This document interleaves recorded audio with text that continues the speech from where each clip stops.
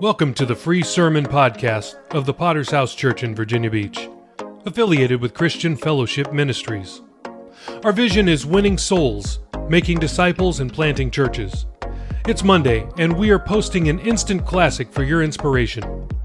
This message may come from anywhere around the globe, but is sure to stay with you for years to come. Make sure to subscribe from wherever you're listening to continue hearing life-changing messages. If you like what you hear, please support world evangelism by subscribing to the premium version of this podcast for even more sermons. Links are in the show notes. Enjoy today's sermon. Praise God. If you have your Bibles, Luke chapter 24. Wonderful privilege to be able to minister at the Prescott Conference, and it's such a powerful night. Last night, there doors of destiny that people made the first step into last night. I believe that we're going to see some things happen in the days to come and in the years to come, should Jesus tarry, out of that sermon last night and choices that were made by pastors and disciples. Thank God for our pastor. Amen. Thank God for the Word of God. We sing a chorus in many of our churches, open the eyes of my heart, Lord. I want to see you. And then it goes on as we sing. And I often wonder if God's response to that is, if you want me to open the eyes of your heart, open your Bible. That just how Christian culture kind of permeates. We're kind of expecting our experience and revelation of God comes while we're singing a chorus, and God can do that. But He reveals Himself through the Word of God, and He wants to open our eyes, and He wants to open our eyes to see Him in the Bible. And so let's look at this familiar passage. You know, these men have been followers of Jesus. I'm getting rained on up here, so I'm backing off just a little bit. No hair, you know, it makes it comes right onto the... And they're discouraged because of the crucifixion of Jesus, and they're walking away. They are walking away. And so let's look at, we'll begin at verse 25. Jesus has come up to them. He says, then when He said to them, O foolish ones, how slow of heart to believe in all that the prophets have spoken. Ought not the Christ to have suffered these things and to enter His glory? And beginning at Moses and all the prophets, He expounded to them in all the scriptures the things concerning Himself. Then they drew near to the village where they were going, and He indicated that He would have gone farther. But they constrained Him, saying, Abide with us, for it is toward evening, the day is far spent. And He went in to stay with them. Now it came to pass, as He sat at the table with them, that He took bread, blessed and broke it, and gave it to them. Then their eyes were opened, and they knew Him, and He vanished from their sight. And they said to one another, Did not our heart burn within us while He talked with us on the road, and while He opened the scriptures to us? So they rose up that very hour and returned. The words of life from this passage. And let's think for a moment about the God of the book. There's sometimes brief statements that are made that can alter your whole view of things. And Pastor Greg Mitchell was talking to us about working on sermons, and he made this statement that, of course, I should have gotten, maybe 30 years ago. But he says, the Bible's a book about God.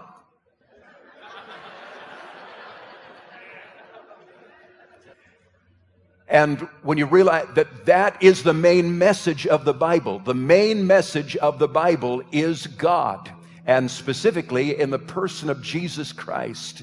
And we can get caught up.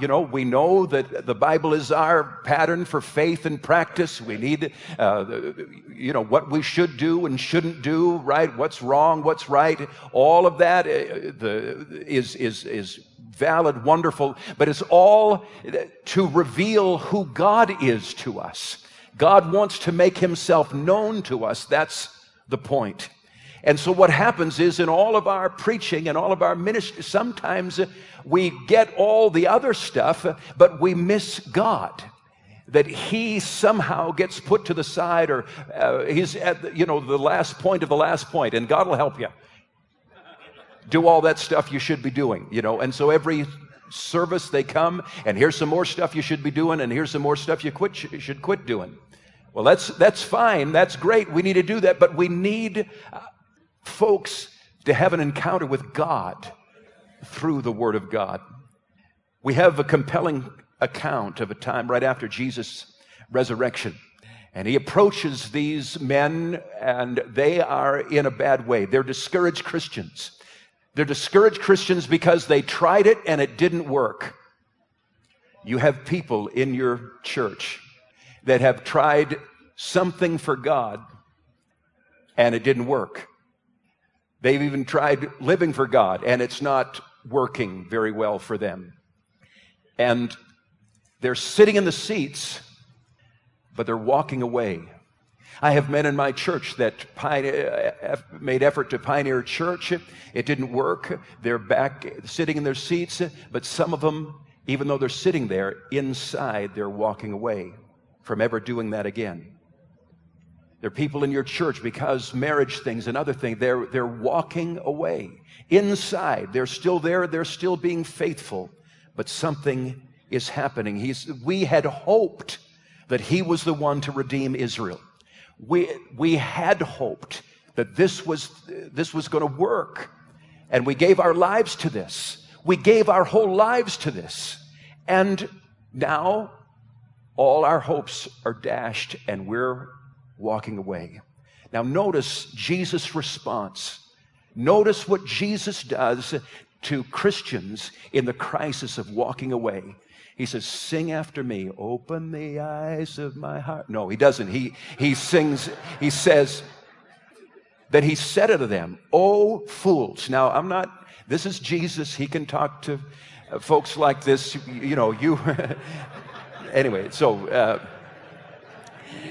and slow of heart to believe all the prophets have spoken. Ought not Christ to have suffered these things, to enter into his glory? And beginning at Moses and all the prophets, he expounded unto them all the scriptures of the things concerning himself. Now notice, this is powerful. This is Jesus Christ present, the resurrected Jesus Christ. And he could have just said, guys, it's me. Yeah, but what does he do? He doesn't do that. He expounds to them the scriptures. He opens to them the Word of God. He begins to help them process life. This was part of it, guys. This wasn't some bizarre thing. This was part of the plan. If you had read your Bibles, if you had listened to me, if you had listened to some of my sermons and embraced them, you wouldn't be walking away right now. It is the Word of God that he brought to them to help them process life.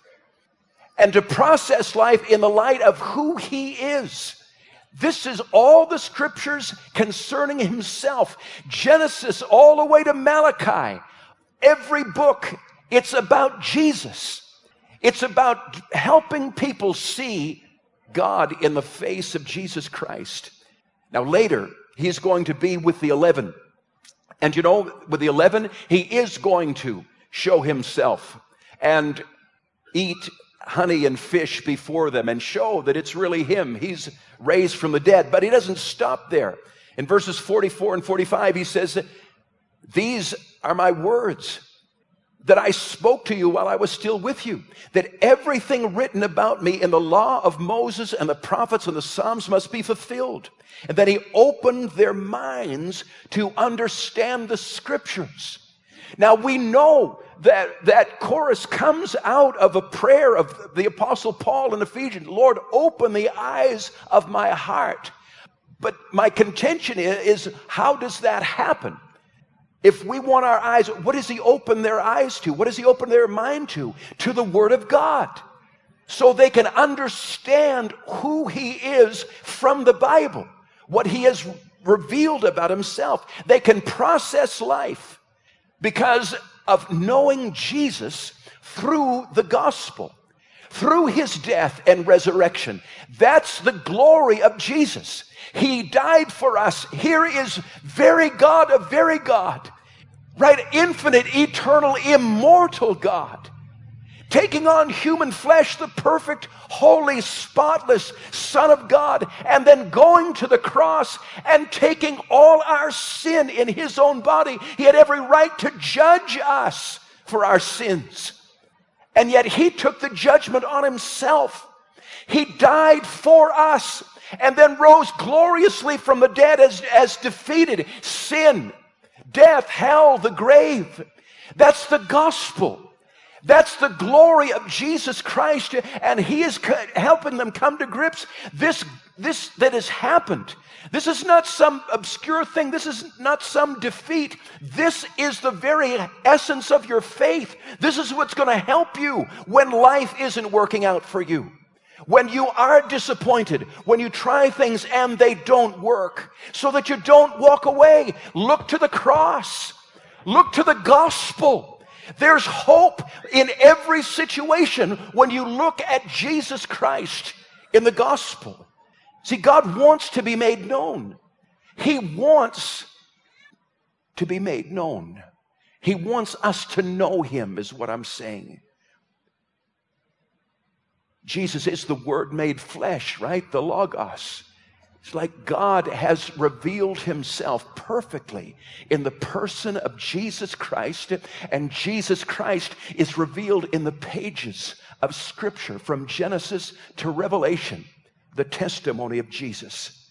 See, our relationship with God is based on covenant. We have come into a covenant by the blood of Jesus Christ that he shed for us on the cross. Our relationship with him is not based on our performance. It's not based on the fact that you made prayer meeting every day last week, and so you are hitting on all 2 cylinders. Our relationship with God is based on the blood of Jesus Christ. But what does that covenant what does it mean? What's involved? What's available? What's my part in that? And what's God's part in that? That's in here. This is the covenant. This is what God has promised us. This is who he is. See, Pastor Mitchell has said that worship is our response to God as he's revealed in the Bible. That's such a profound understanding. Worship is our response to God as he is revealed in the Bible. When we see him in this book, that's the God that we worship. It's not sentimentality. It's not, oh, just hold me, Lord.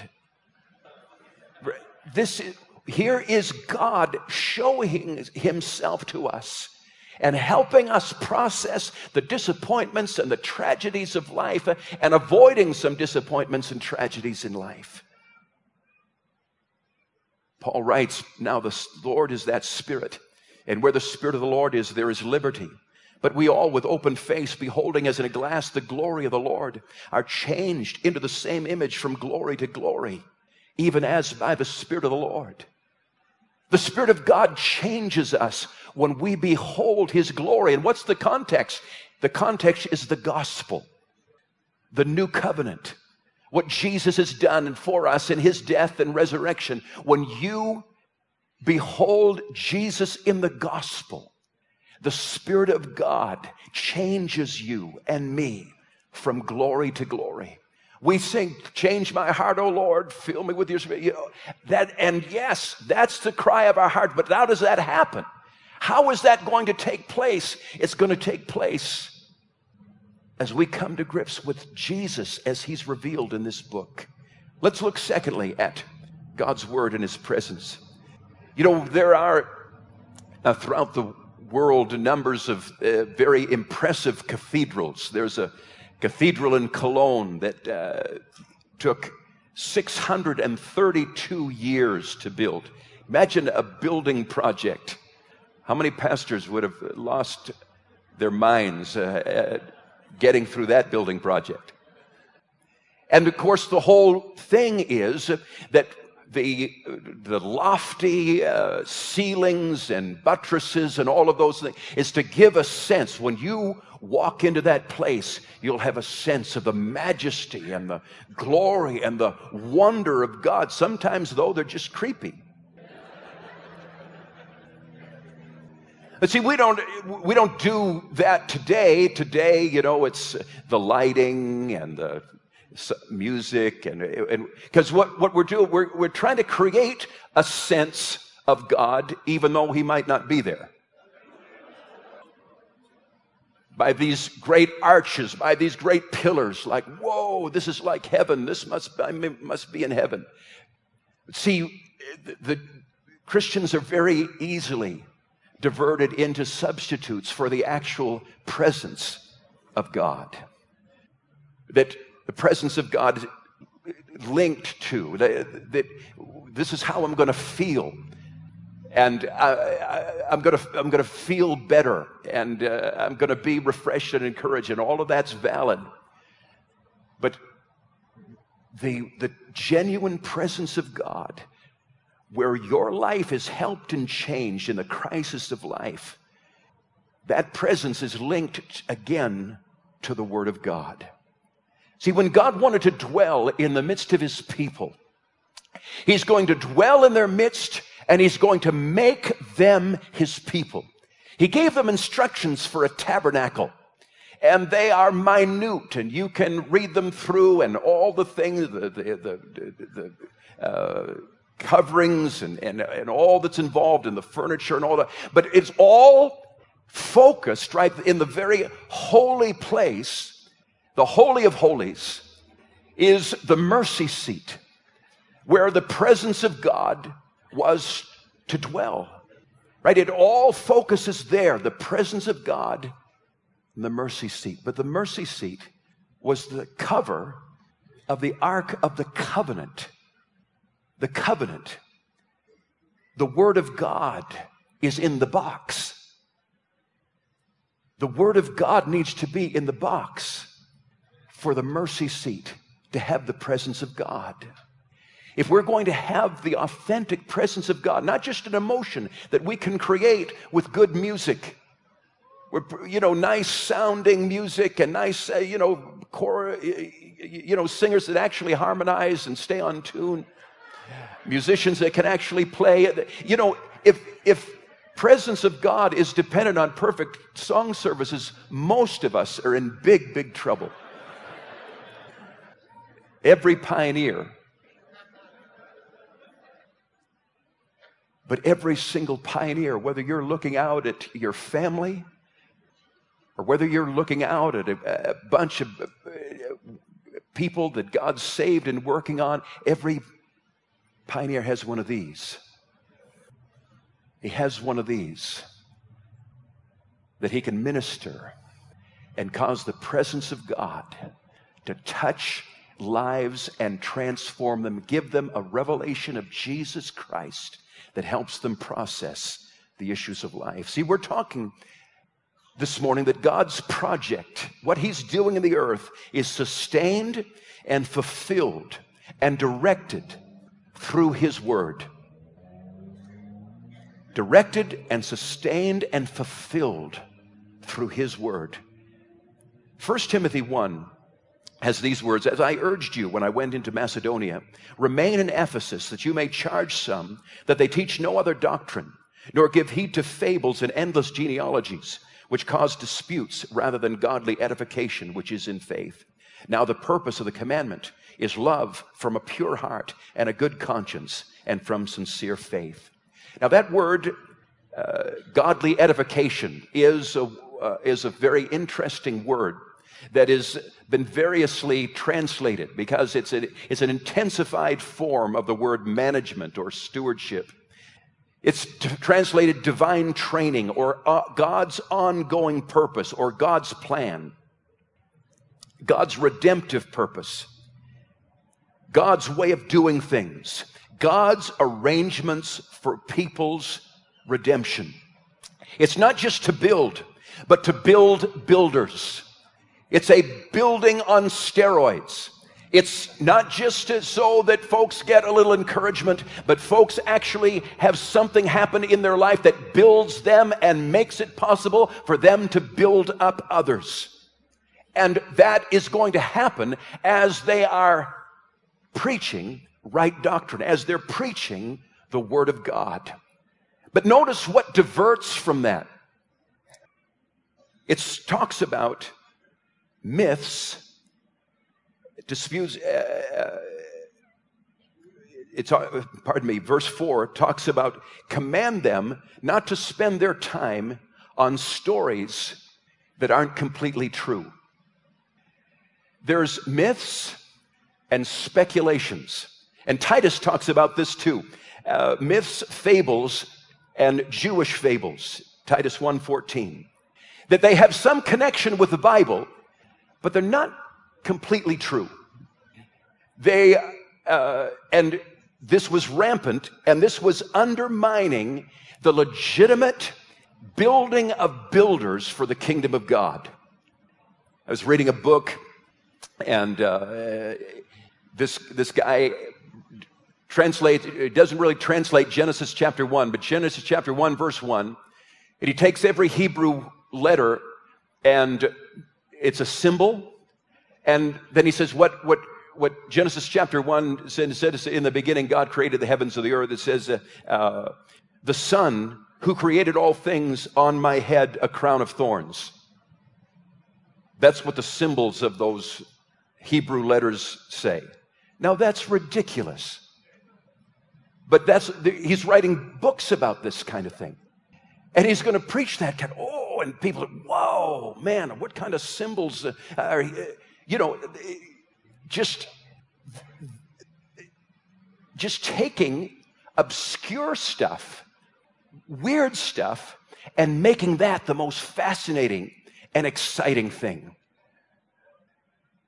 It's like Pastor Rob Bell.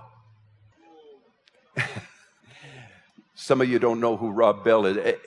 This is this guy that has late night TV and late night radio, and he has this radio show about everything bizarre, weird, and obscure and out there, and people that need a life spend all night listening to it.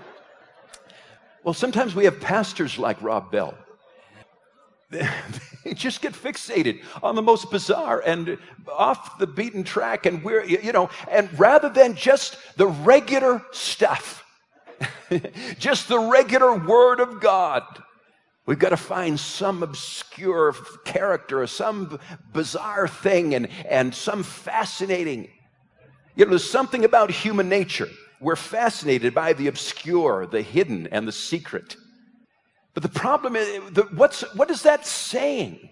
That just to preach the Bible like it has been preached historically for 2,000 years, that's not good enough. We want to find something nobody's ever seen before. We want to find something that nobody else has ever gotten, but I got it, or I read it on the internet anyways, and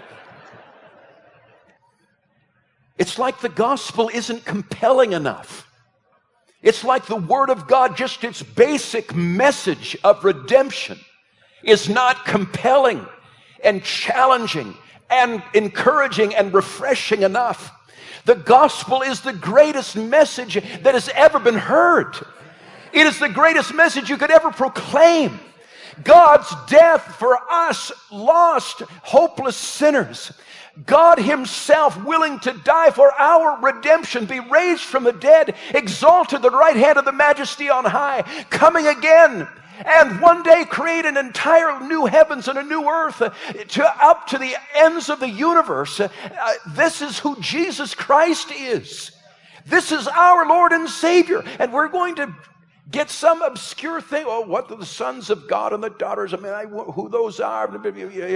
And you've done a sermon series for 20 weeks on it. It's like, okay, let's get back to the gospel. And then there's speculations. nor devote themselves to myths and endless genealogies which promote speculations rather than stewardship. This can be translated novelties or theory or conjecture without evidence. Now, I have a whole bunch of examples of this, but I don't want to, take the time. Again, this isn't going to keep you out of heaven or anything, but like Judas. Judas did what he did because he wasn't asked to be one of the top three, Peter, James, and John. Now, I've heard that preached a few times over the year. It's like the Bible doesn't say that. Now, maybe you're mad at a disciple because he's mad he didn't get promoted. So, I know, Judas was like that, You know what I'm saying? Like, I'm going to fit. I got somebody to straighten out, and so let's use Judas. But see, it's speculation. You can't, that person, those people can't go home and look at that and reinforce that when they read it themselves. Like, where did Pastor find that? That Judas was mad because he didn't get to be one of the three. I mean, the only thing I see is that he wanted some money. So there are things that you can speculate about. So say you want to speculate. That's what Judas did. Maybe you want to use Judas. You could say, well, all the disciples at one time were arguing about who's the greatest in the kingdom of God. So, maybe Judas was involved in that conversation too. And he might have been extra ticked off. And some people did kill people in the Bible because, like Joab, because they didn't, somebody else took their place or took a place that threatened them. I mean, you can say, but you have to say, so maybe this was, pardon me, sorry, maybe this was one of the motivations. Do you see what I'm saying? But if you just speculate, Pastor, if you just speculate and you don't have a good grounding, or you don't just have a speculation that you can kind of reinforce, that there is some substance, and just throw it out there, then it doesn't give people enough weight. If that disciple really is ticked off that he didn't get promoted and somebody else did, and he's trying to wrestle with it, and so I got to deal with this. Now, let me look at where Pastor got that. And not only does he not find that, and that undermines your credibility, and he's not helped. And so, and where you see this a lot when we do sermon seminars, and guys will just say, well, this and that, and they'll throw these speculations out. And I'll say, and I try and be nice, so where does it say that? And there's no answer. It's not in there. And if it's not in there, or you can't make a case for it, then it undermines the impact that you can have if you want your preaching to move God's project forward. You're wanting to move the project of God, God's purposes in redemption, to move forward in and through your people. That's going to link them to the presence of God through His Word. See, God has spoken in His Word. These are men in crisis. These are men who have been disappointed by life, and they are walking away. And Jesus comes to them, and He speaks His Word to them.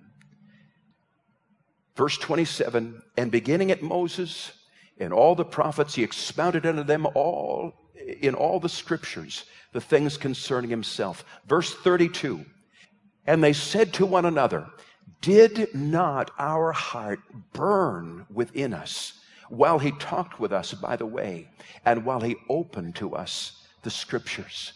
Now think about that. Jesus is right there in their midst. But what caused that burning of heart. The burning of heart came by his expounding, explaining, preaching the Scriptures. That Jesus can be physically present, but it's the Scriptures expounded, the Scriptures preached that caused their hearts to burn. Now think for a moment on this. That's not just an emotion. The heart in the Bible is not our emotion. It is the seat of our acting self. Let me say that again. The heart is the seat of our acting self. What we do comes out of our hearts. What we ultimately do and what we ultimately become comes out of our hearts. What you truly desire, not what you say you desire, not what you know you should desire, but what you really do, that's your heart. And what this is saying is that the thing that turned their hearts was not Jesus even walking with them. What turned their hearts was Jesus walking with them and expounding their Scriptures. That's when their hearts began to burn, and that's when they returned.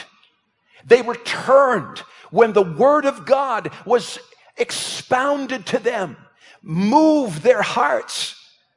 And here are people who are walking away because of disappointment and broken hopes, deferred dreams. But now they turn back and they're headed for the will of God again, because the Word of God gave them perspective and a revelation of Jesus Christ. The Word of God circumcised their hearts. What does that mean? A circumcised heart. Our heart, again, is what we really desire. A circumcision was a sign of covenant, right? The Jews' covenant relationship with God. Where covenant, or we could say where duty and desire come together. When we desire to do our duty. Not just, yes, I'll do it. Yep, I know that's what I'm supposed to do. But a circumcised heart comes when we want to do what we're supposed to do. And we don't want to do what we shouldn't do. And that heart circumcision comes when the Word of God is proclaimed to us, where Jesus Christ is proclaimed to us in the Scriptures. I want to close with a thought on the Word and the anointing. You know, last night, as I was saying, there's transactions that took place, destiny transactions. There are pastors that made decisions about releasing workers, and workers that made up their mind that they are going to do what God wants them to do.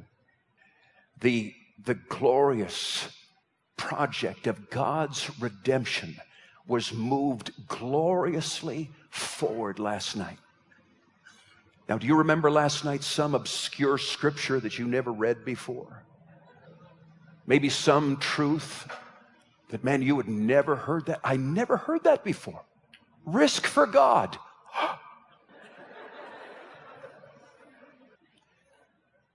See, anointing is not for the new and the hip. I did a sermon at the end of the year. You know, I usually preach on Bible reading, and I near the end of the year, you know, so folks can start with their New Year's resolution. I'm going to read the Bible again, you know. I called it hipster replacement surgery.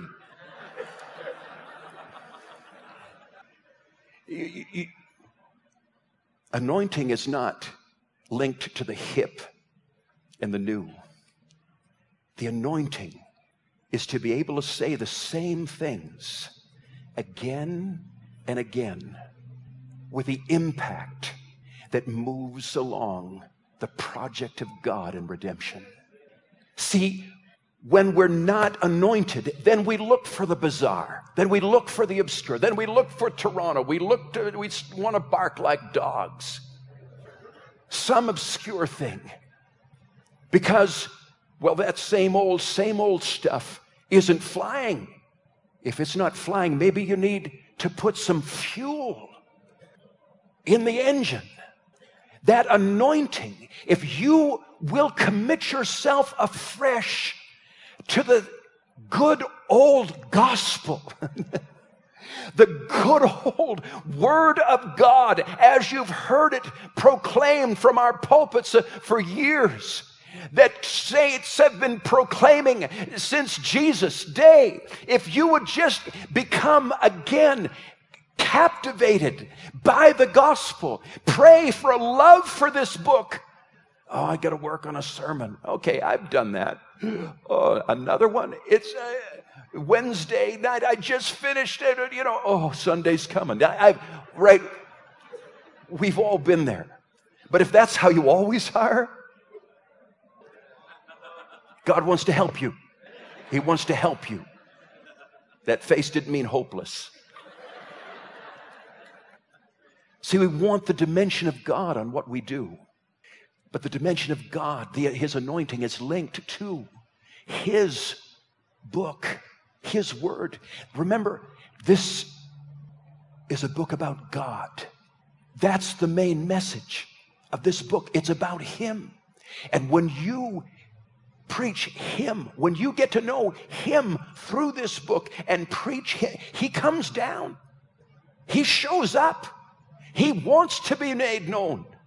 If you're just preaching the thing that just ticked you off last service, He might wait till next service before He shows up. I'm not necessarily going to anoint Pastor's rant against the disciple that ticked him off this week. I'm not going to necessarily, that Pastor's hobby horse, that every sermon's like listening to Rush Limbaugh instead of... Sorry, but come on. Well, it matters, brother. Okay, I know. But we're not preaching politics. We're preaching the Word of God. And, there are some folks that you might not turn them into Republicans, but you could get them saved.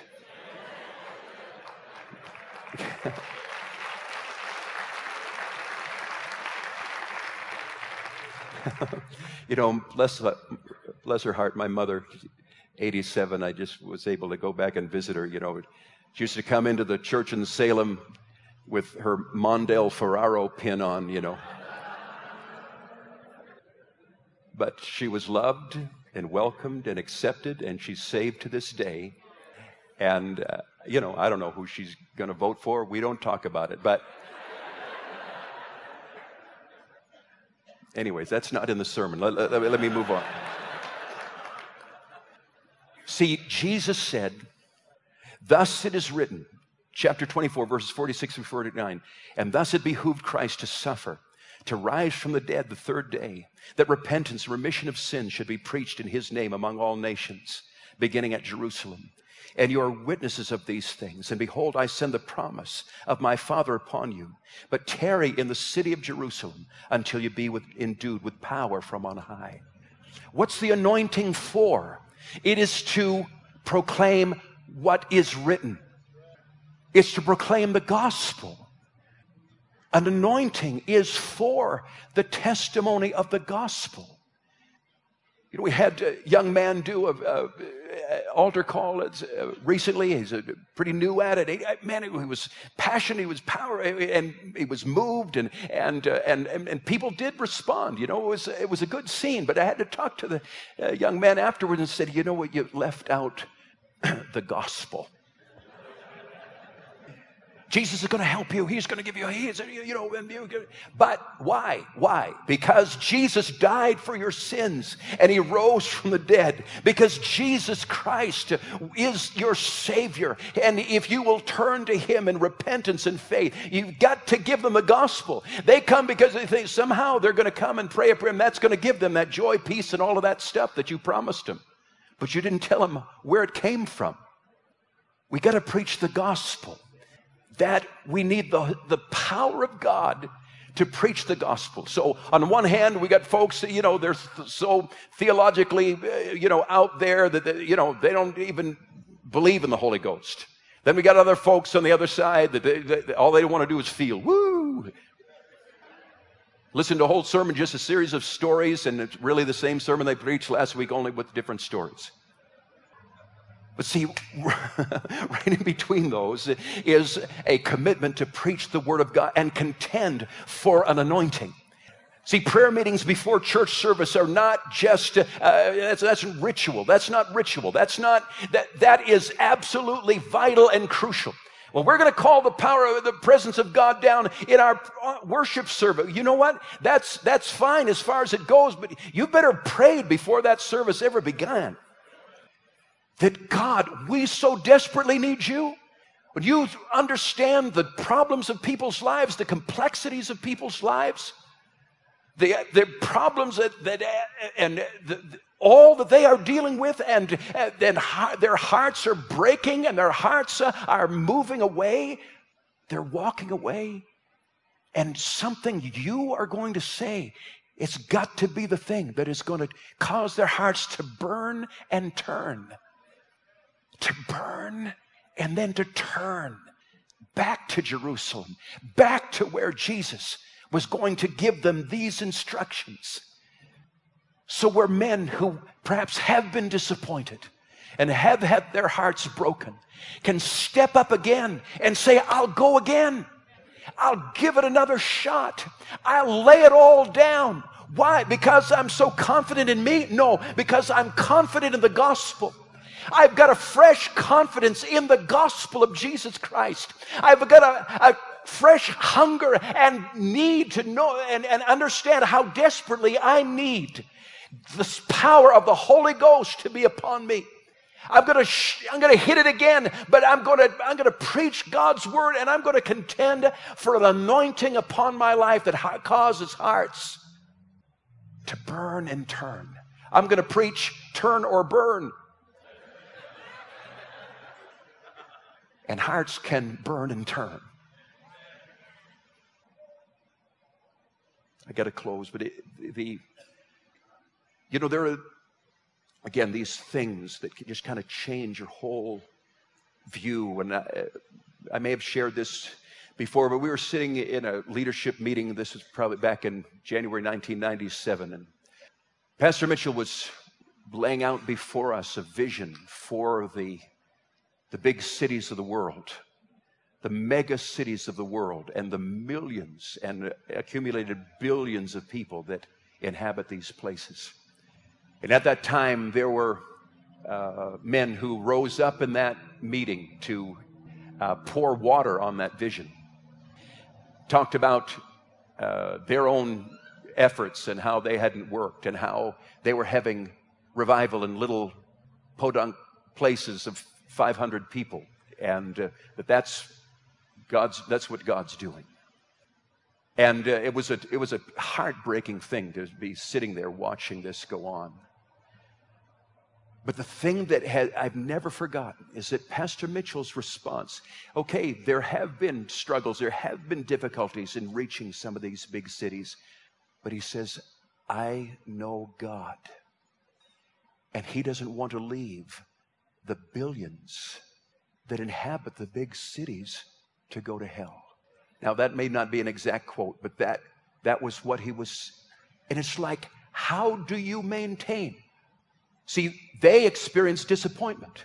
And so they're going to write off 5 billion people to go to hell. Right? Because they live in big cities. Because of but when a man of God sees God above the disappointments, sees the gospel above the disappointments, says, no, we're going to do this. We're going to do this because this is who God is. That changed my life. And that will change the lives of the people in your cities, in your churches, that may have been disappointed in walking away. Amen. That's all that I have. Thank you.